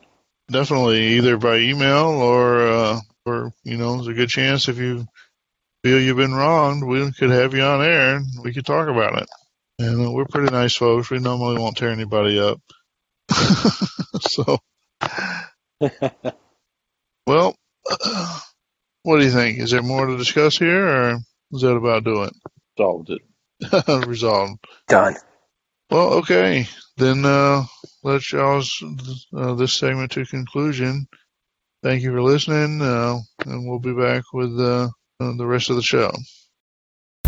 Turn any color computer with Extended BASIC into a complete disk system with the new FD501 Color Thin Line Disk from Radio Shack. Store over 156K of data, write your own disk programs, or use ready-to-run software. The disk operating system is built into the program pack cartridge that connects the disk drive to your color computer, and the FD501 has room to add a second drive, providing an additional 156K of storage. This month only, purchase a 2-drive FD501 color thin-line disk system for just $359.95. That's a 25% savings. Apply in-store for a CityLine revolving account and pay as low as $20 per month. The FD501 thin-line disk, only from Radio Shack, a Tandy company. All right, Coco Cruisers, welcome back to another tech segment with your host, John Linville. Today we're going to talk a little bit about project enclosures.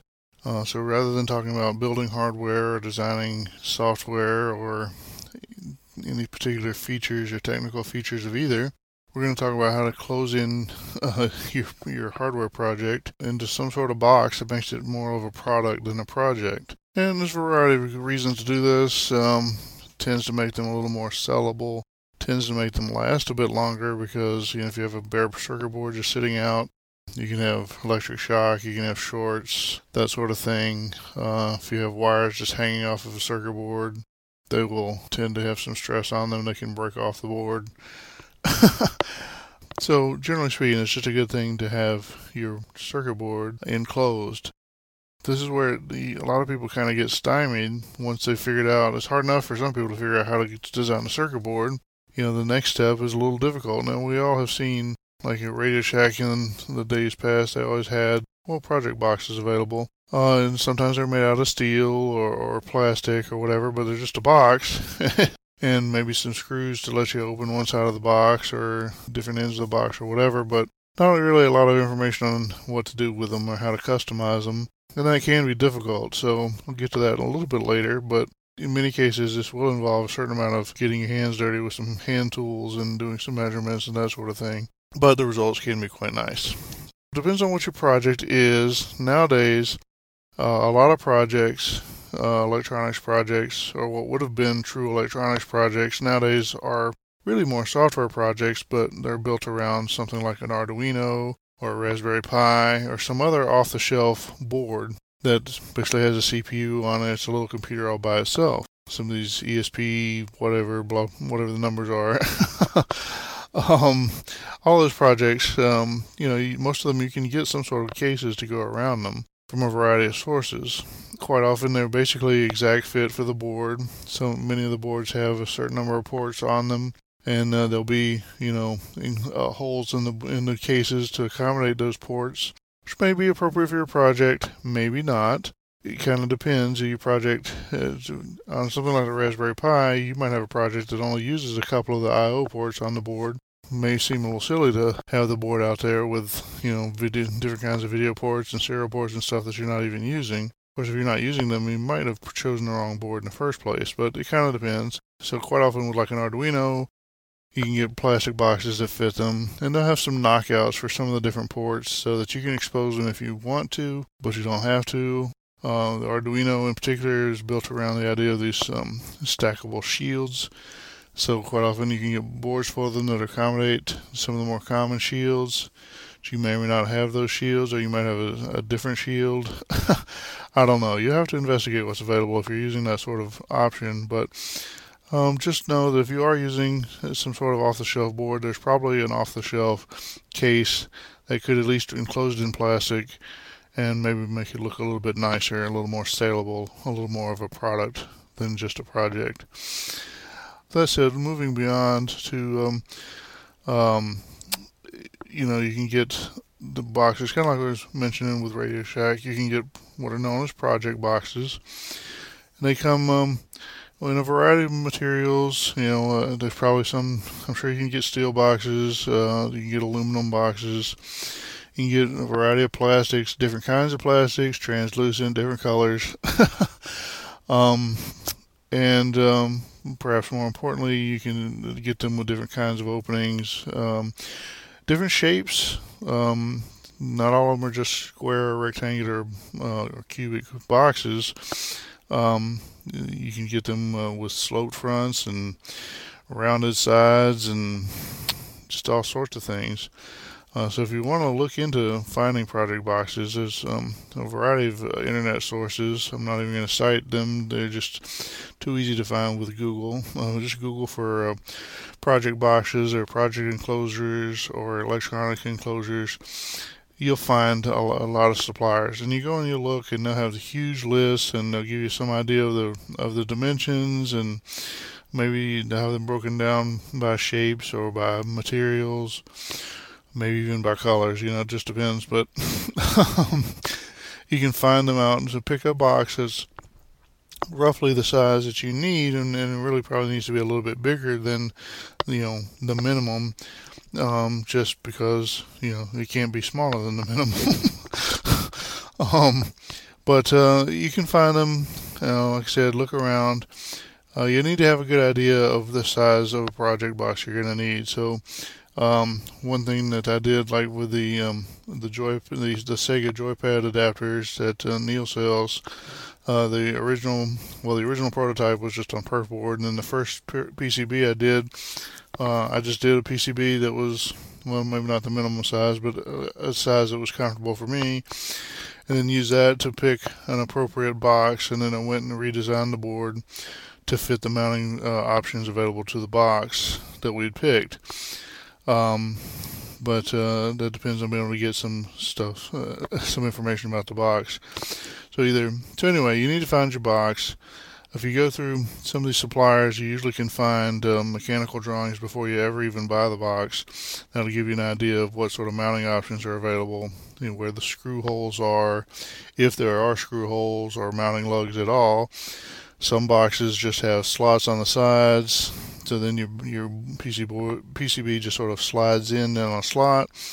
You need to have some idea, how low in the box are the slots, how thick are the slots. Your PCB, of course, needs to match that. PCBs are often roughly the same size, but they're not all exactly the same size. So, meaning thickness, not always the same thickness.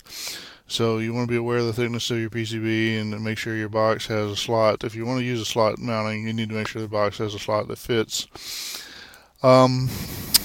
So anyway, there's lots of suppliers available on the internet, both just plain old plastic box suppliers. You usually can go through the big electronic suppliers, like say a Jamco or a Mauser, and find a lot of boxes that way. You also can go on eBay looking for project enclosures, and there will be a lot of them. There's some problems with using eBay. I find that eBay project enclosures, quite often, they're less likely to provide you than any mechanical drawings. So it's a little harder to get started on your project before you've actually bought them. And quite often when you're buying stuff like that off of eBay, it comes from China, so you order it, and by the time it arrives, you wonder who sent you this nice plastic boxes you've been wondering about because you forgot that you ordered it. Anyway, also, if you're buying off of eBay, you need to be aware of supply restrictions. Sometimes the suppliers will just, the box you buy may be the last one they ever sell, and then it just may not be available. And so if you want to build one project and you get one box, that's fine. If you want to go into the market making a sustainable product, you need to make sure that your boxes you're buying are still going to be available as you continue to make runs of the product. So something to be aware of. Anyway, so what you get is a box, and it'll be probably either aluminum or plastic. It'll have various openings available, probably with some way to shut them, some sort of door or whatever. You pick the right box, you might have a battery compartment. You might have screws that open the box and maybe in more than one place. It's all really, it just depends on what you need and what you've chosen. And so then, you've got your square box, and hopefully you've got something you can put your PCB into. But then usually you need some way to connect your PCB to something outside the box, power, nothing else. So again, some boxes will accommodate that. They'll have a battery case or something. But usually what you'll need to do is mark off the box and figure out where you're going to screw hole or where you're going to drill holes in it. If you're building like a joystick, you'll need to figure out where you're going to cut holes to mount the buttons.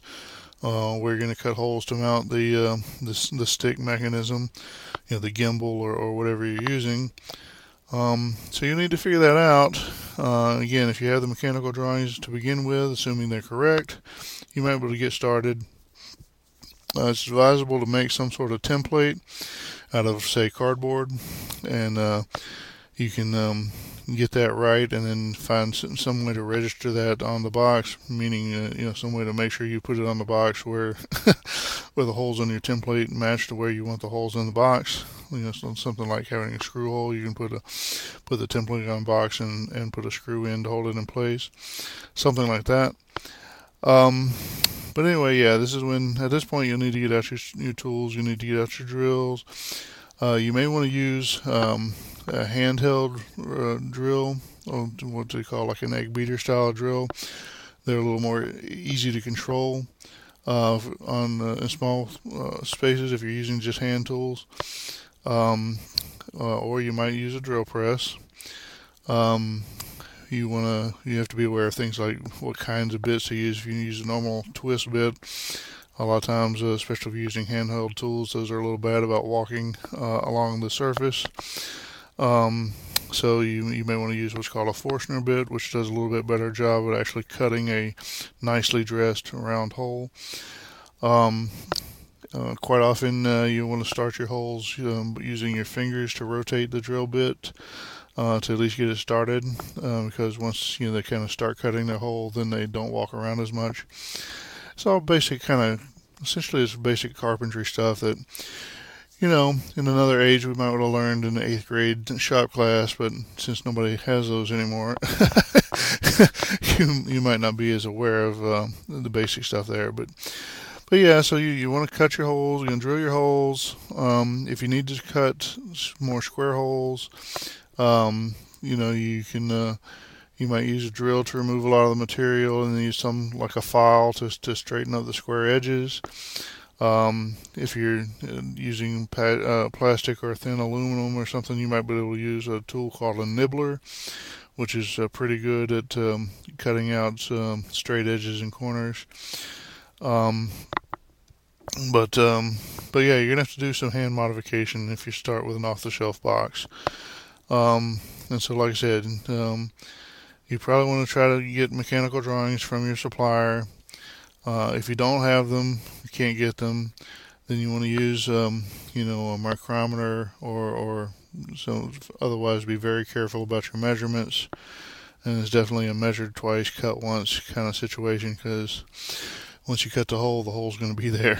And maybe that's not so bad if you're building one thing for yourself.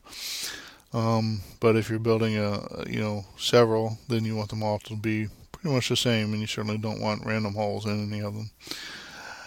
All right, well, so there you go. You can either use we're talking about off-the-shelf stuff that is sort of exact fit, like for an Arduino. We're talking about the traditional project boxes, which are kind of just usually square or cubic boxes, but they can be curved or have different styles depending on what you find.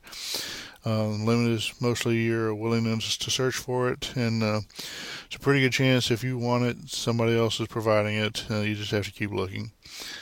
Now, what if none of those are really good enough for you? So you might want to go on to a custom design. Maybe maybe what you're building is especially maybe especially big or awkwardly shaped, or needs going to need a lot of access holes or whatever. So something like the a multi-pack replacement is going to be kind of an awkward thing to fit into an off-the-shelf box because of sort of has an L shape and some big holes and whatever.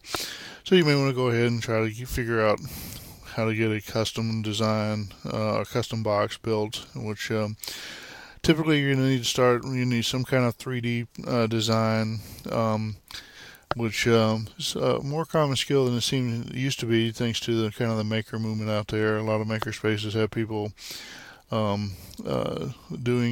3D design in like SketchUp or something like that.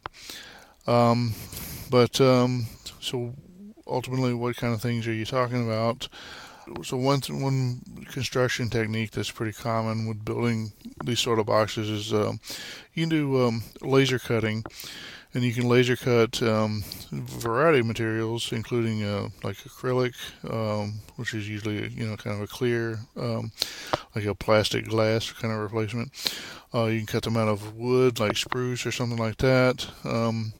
You'll see that you've seen the boxes that are people build things and they'll be wood and they'll have almost like a black along the edge, and that's because the laser literally is burned through the wood to cut it. Which some people like that look, some people don't. Depends on you. But you can also cut them out of plastic, whatever. But typically, characteristic of the laser cut designs is you'll have kind of a castellated side, or a kind of a tab and space, tab, space, tab, space, and so that when you put them together, like you have the two, the top, say a wall and a side and a bottom, and the tabs on one will fit into the spaces on the other, and then you kind of screw them together, and there's a variety of ways to do that. Sometimes the screws will actually kind of embed in some more tabs, so that you get kind of a T-shaped thing, and the tabs might trap a nut in them that is then used with another screw to hold it in. It can get pretty elaborate. If you talk to your local makerspace people, there's probably somebody who knows how to design laser cut stuff with screw tab construction. I don't know. You may want to go look into it. This is typically going to be square. Well, so it's like software for designing square boxes this way, or rectangular, cubic kind of stuff, is pretty much dime a dozen. But people who know what they're doing will know how to maybe accommodate a more advanced shape if you want, for some reason. If you want to have other than 90-degree angles, there are possibilities there, but typically you're going to be ending up with a box that's basically a square box. And you may wonder why you didn't just start off with a basically square project box off the shelf. I don't know. It depends on what you like. Typically, then you're still going to need some holes and such cut in it. If you're doing laser cut, obviously the laser cutter, while it's cutting out the sides and the back or whatever, it can also cut holes in there for you. So that can be helpful for cutting access points for electronic parts or whatever, for like your DB9s or whatever. Okay, well, so that's one way to cut things out. Another way that's similar is with a CNC, or what was it, computer numerical controller. Basically, a CNC is a computer-controlled router, and I don't mean router like on the internet. I mean router like one of those fancy handheld, almost like a drill thing that you typically was used to chamfer the edges on the woodworking.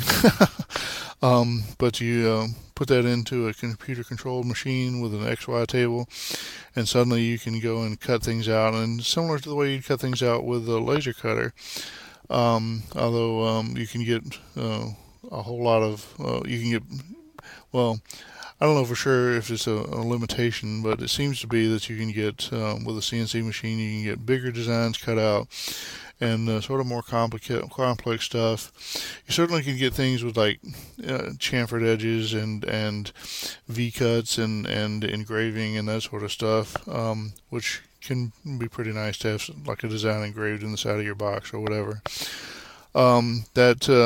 There's a limited amount of that sort of thing, like the engraving especially, available with laser cut, but generally speaking, when you're cutting with a laser, you're just cutting straight through, so you end up with 90-degree walls on your cuts.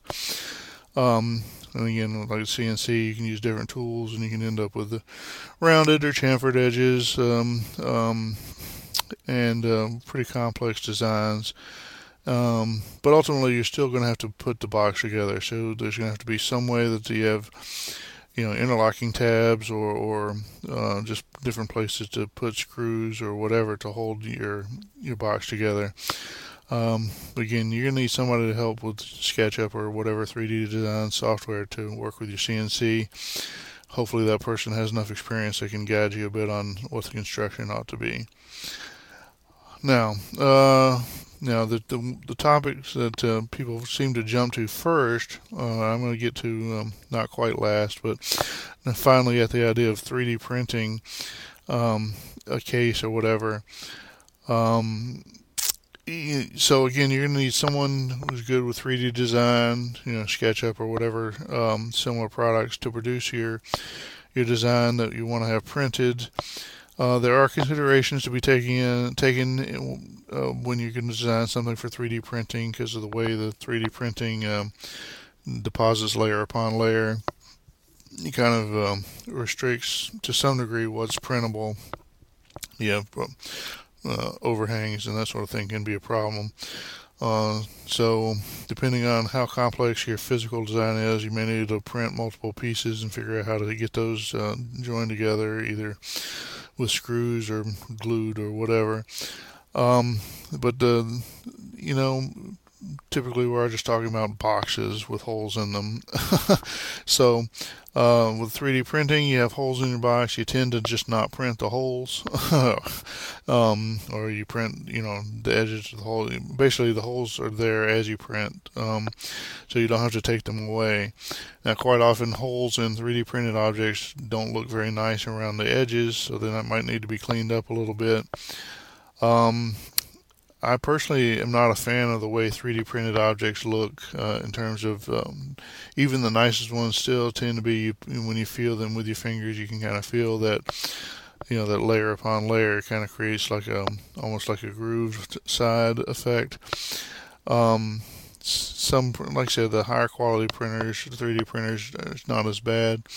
But they do tend to have weakness, again, between those layers at some point. So if you're going to put much stress on your box, that's probably where they'll fail, is between two layers. So just be aware of that.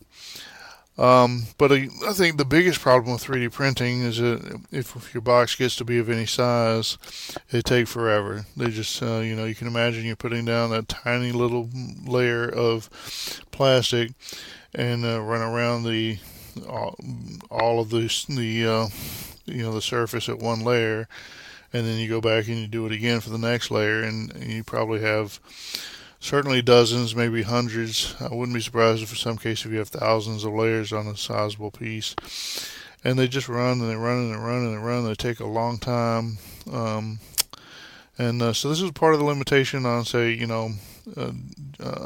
the Coco community has been depending on John Strong to produce a lot of 3D printed boxes for Ed Snyder's projects and for his own cartridge cases and a few other things. And I know he's got a couple of 3D printers, and when it gets close to Coco Fest time, they run, I think, 24 hours a day for 2 or 3 weeks at a time. So anyway, that's the biggest limitation with a 3D printed object is just they take a while to produce. Whereas something that's laser cut or CNC cut, it takes a little time to cut them out, but basically you put the material down and you kind of press go, and it goes and cuts them out in an amount of time that, as a human, you can probably imagine it. It's whereas 3D printing just kind of goes and goes and goes until it's done. Anyway, but 3D printing has a lot of flexibility and can produce a lot of different shapes and stuff. Again, the designs are not always that physically strong because of that layered construction, but as long as the shape is what's important and not the actual strength of the box, like in something that's really just an enclosure, that's not really much of an issue.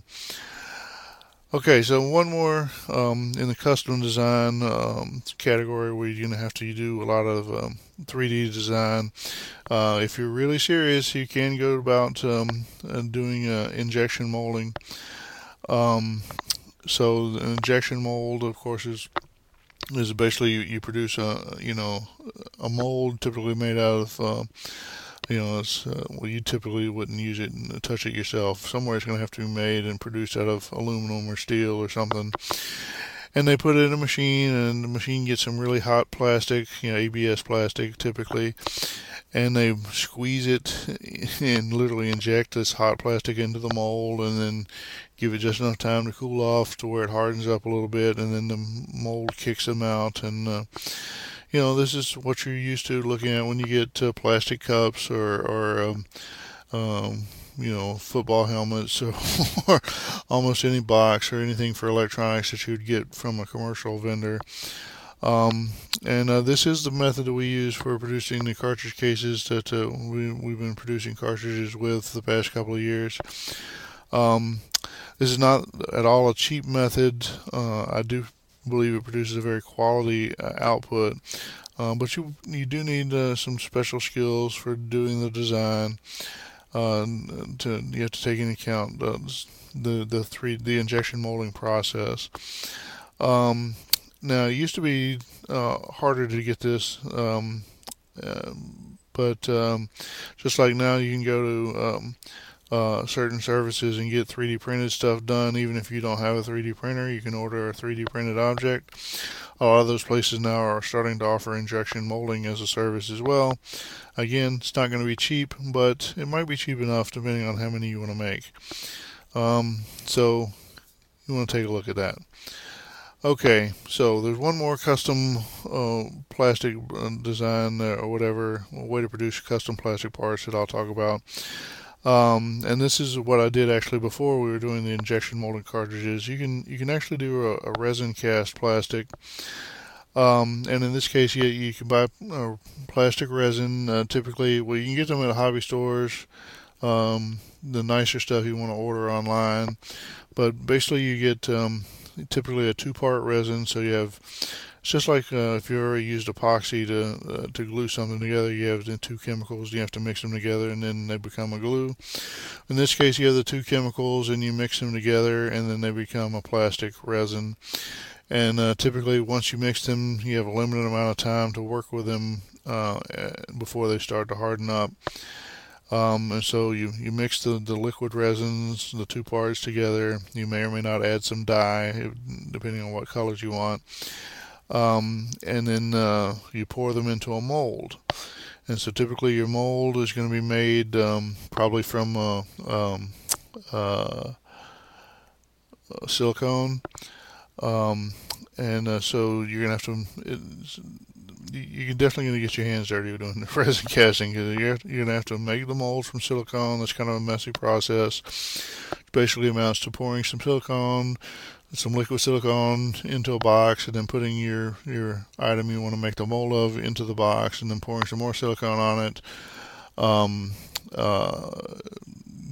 Depending on how you may make a 1-piece mold, or you might make a 2-piece mold.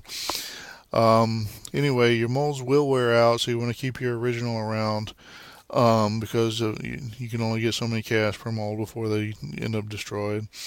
But once you have your mold made, whether it's 1-piece or 2-piece, you can go about your resin casting. You make a resin, pour it into the mold, give it enough time to set up, remove it from the mold, hopefully don't damage your mold, pull the plastic out, hopefully don't damage that, hopefully you got a good pour, so you have to worry about air bubbles getting in your poured resin, because that'll of course make a defective part.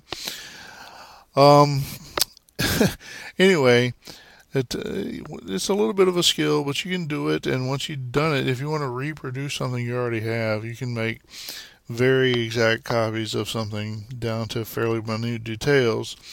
If you're using it to produce something new, then you're going to need a bit of you're going to need some sculpting skill to create the original shape that you then use to make your molds. If you can also do that, you can start with, say, like I started with a Radio Shack cartridge case, and then wanted to make some changes to its shape, so I used some modeling clay to add on to the cartridge case shape, and then made the mold out of that, and then cast the resin in there. And so the pieces I made were not identical to the original Radio Shack cases. They were the shape that I had modified them to be. So you can do some customization there. You can put you can cut things in, have like a stencil or whatever to almost like a brand or whatever in the parts you made. I don't know, it's really all up to you. I would not recommend resin casting for high quantity, but again, if you have low quantity or a very specialized kind of thing you need to do, resin casting is an option. Again, your mileage may vary. Oh, and also, if you're doing resin casting, you might consider using some of the 3D design skills we talked about earlier, and instead of producing your final parts, you use those to produce your mold, and produce your mold out of something durable, and then you're going to, have to coat it with the release agents or whatever so that you can get your plastic parts out of the mold once you build it. Anyway, something to think about. All right, no matter how you produce your parts, assuming other than the off-the-shelf stuff for like your Arduino or whatever, if you need to do any kind of modifications or whatever, any kind of hole cutting or to get cables in and out, you're going to want to think about putting grommets in to keep your cables from wearing out against the edges of the holes you made in your plastic cases, that sort of thing. If you put a cable into your box, you want to think about stress relief, so that if you pull on the cable, you're not yanking on the solder joints, so you don't accidentally yank your cable off the PCB inside the enclosure. Typically, you want to think about getting some sort of rubber feet for your box so that it's able to sit on the table and not scratch up a table. Even if you only ship with a bare PCB, you may want to think about putting rubber feet on it just so it keeps the PCB off the table. Depending on what you want to do with your plastic box, if you produce something custom, you may want to think about adding some sort of tabs to your box you produce so that you can then screw your box into something else. It depends on what you're building, how that might be appropriate, but say if you're building something that made floppy drives better, you might think about putting tabs on it so you can screw your box into a floppy drive case, for example. I don't know, maybe that's silly, but something to think about. Anyway, well, I think that covers a lot of ground. Sort of a brain dump here on my own experience dealing with getting enclosures for electronic projects. There's probably other options that I haven't covered. I don't know. If you think of any, feel free to let me know, or if you have questions about things I've covered here, obviously reach out, send us email, feedback@cococrew.org, or send something to me at john@cococrew.org. And I'll be happy to hear from you, and I'll try to answer any questions you might have. All right, well, I think that's enough for now, so happy cocoing, and we'll see you later. The Coco is a powerful computer, and the multi-pack enables you to expand with RS-232, floppy controller, and hard disk drives. But don't you think your Coco would be a lot nicer without all of the mess hanging off the right side? Of course it would. The Connect Expander replaces the lower half of your Coco case and allows mounting two SCS-decoded devices like a floppy and hard drive controller inside of your Coco. The Expander board includes a 12-volt power supply and provides a built-in no-slot RS-232 port. The external cartridge slot is still available for game cartridges or additional hardware. The Expander kit is just $124.95, or you can purchase just the board alone for just $99.95. It's great for repacking a Coco in a PC case. The Expander from Connect, Milwaukee, Wisconsin.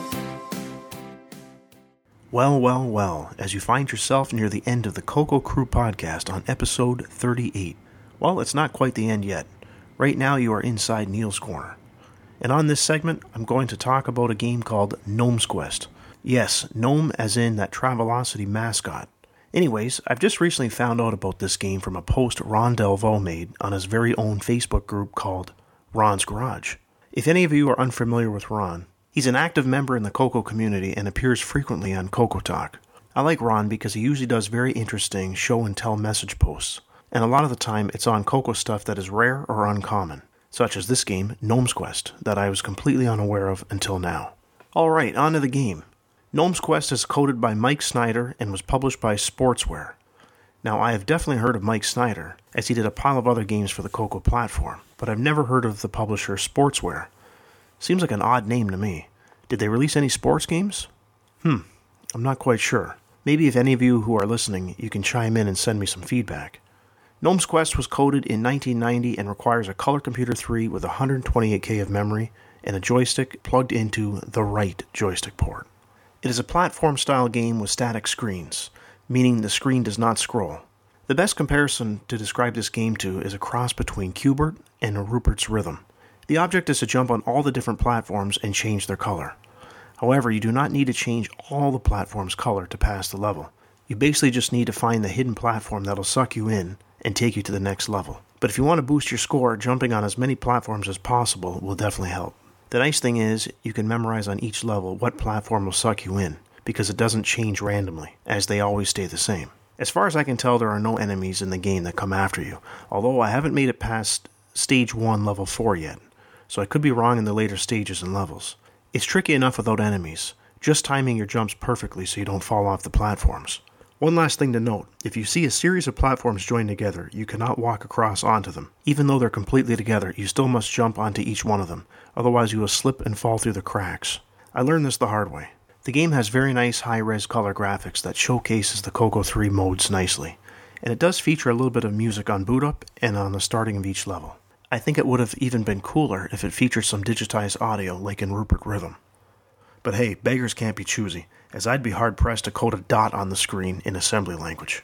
Ron was nice enough to put the disk image of Gnome's Quest on his Ron's Garage page, but I've also researched and tracked it down on the Color Computer Archive website. It's in a disc collection called Mike Snyder's Games. That zip file contains 10 disc images, and it's on disc number 5. I also noticed on disc number 6, there's a sequel to Gnome's Quest called Gnome's Quest 2 Firespire. Ooh, that sounds interesting. Possibly an upcoming review for next month. Alright, there you have it. Another fine game for you to load 'em on your Coco 3. I certainly hope you've got your Coco 3. Until next month, happy Coco Gamer. GimmeSoft presents Max Sound. GimmeSoft presents Max Sound. GimmeSoft presents Max Sound. Max Sound presents GimmeSoft. Max Sound is a hardware-software, high-quality audio recording station designed for the new Color Computer 3 by Lucas Industries 2000. Max Sound allows you to store real music and voices in the Color Computer 3. Max Sound will provide hours of fun for the whole family. From Helsinki to Christchurch, Max Sound, the quality recording studio of the 80s. From GimmeSoft. Well, we have officially reached the end of episode 38. I hope all of you enjoyed this month's installment of the Coco Crew podcast. We will, of course, return next month to a podcast player near you. I'd like to thank our host, John Linville, for gathering all the interesting news articles this month and providing another fantastic tech segment. Big thanks goes out to Mike Rowan for working super hard on those commercials and editing the show each month. I'd also like to thank Boise Pete for being a part of this show. Last but not least, we'd like to thank all of you who listen and support us each month. Like I've said in the past, if it weren't for you listening, well, there really wouldn't be much point in creating this podcast. Keep your feedback rolling in. We do like hearing from you. Well, until next month, happy Cocoing and retro forever. It's a blast from the past. Please listen carefully. Coco.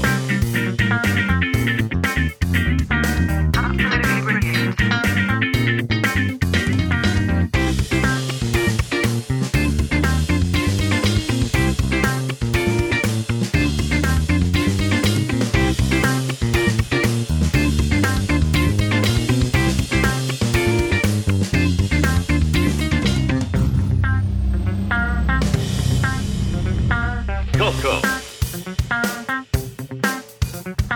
Coco. Coco.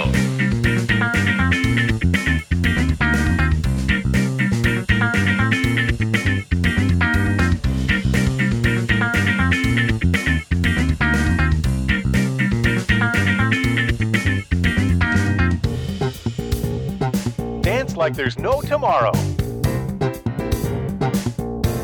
What is this crazy rock and roll music anyway? It's a blast from the past. Dance, dance, dance.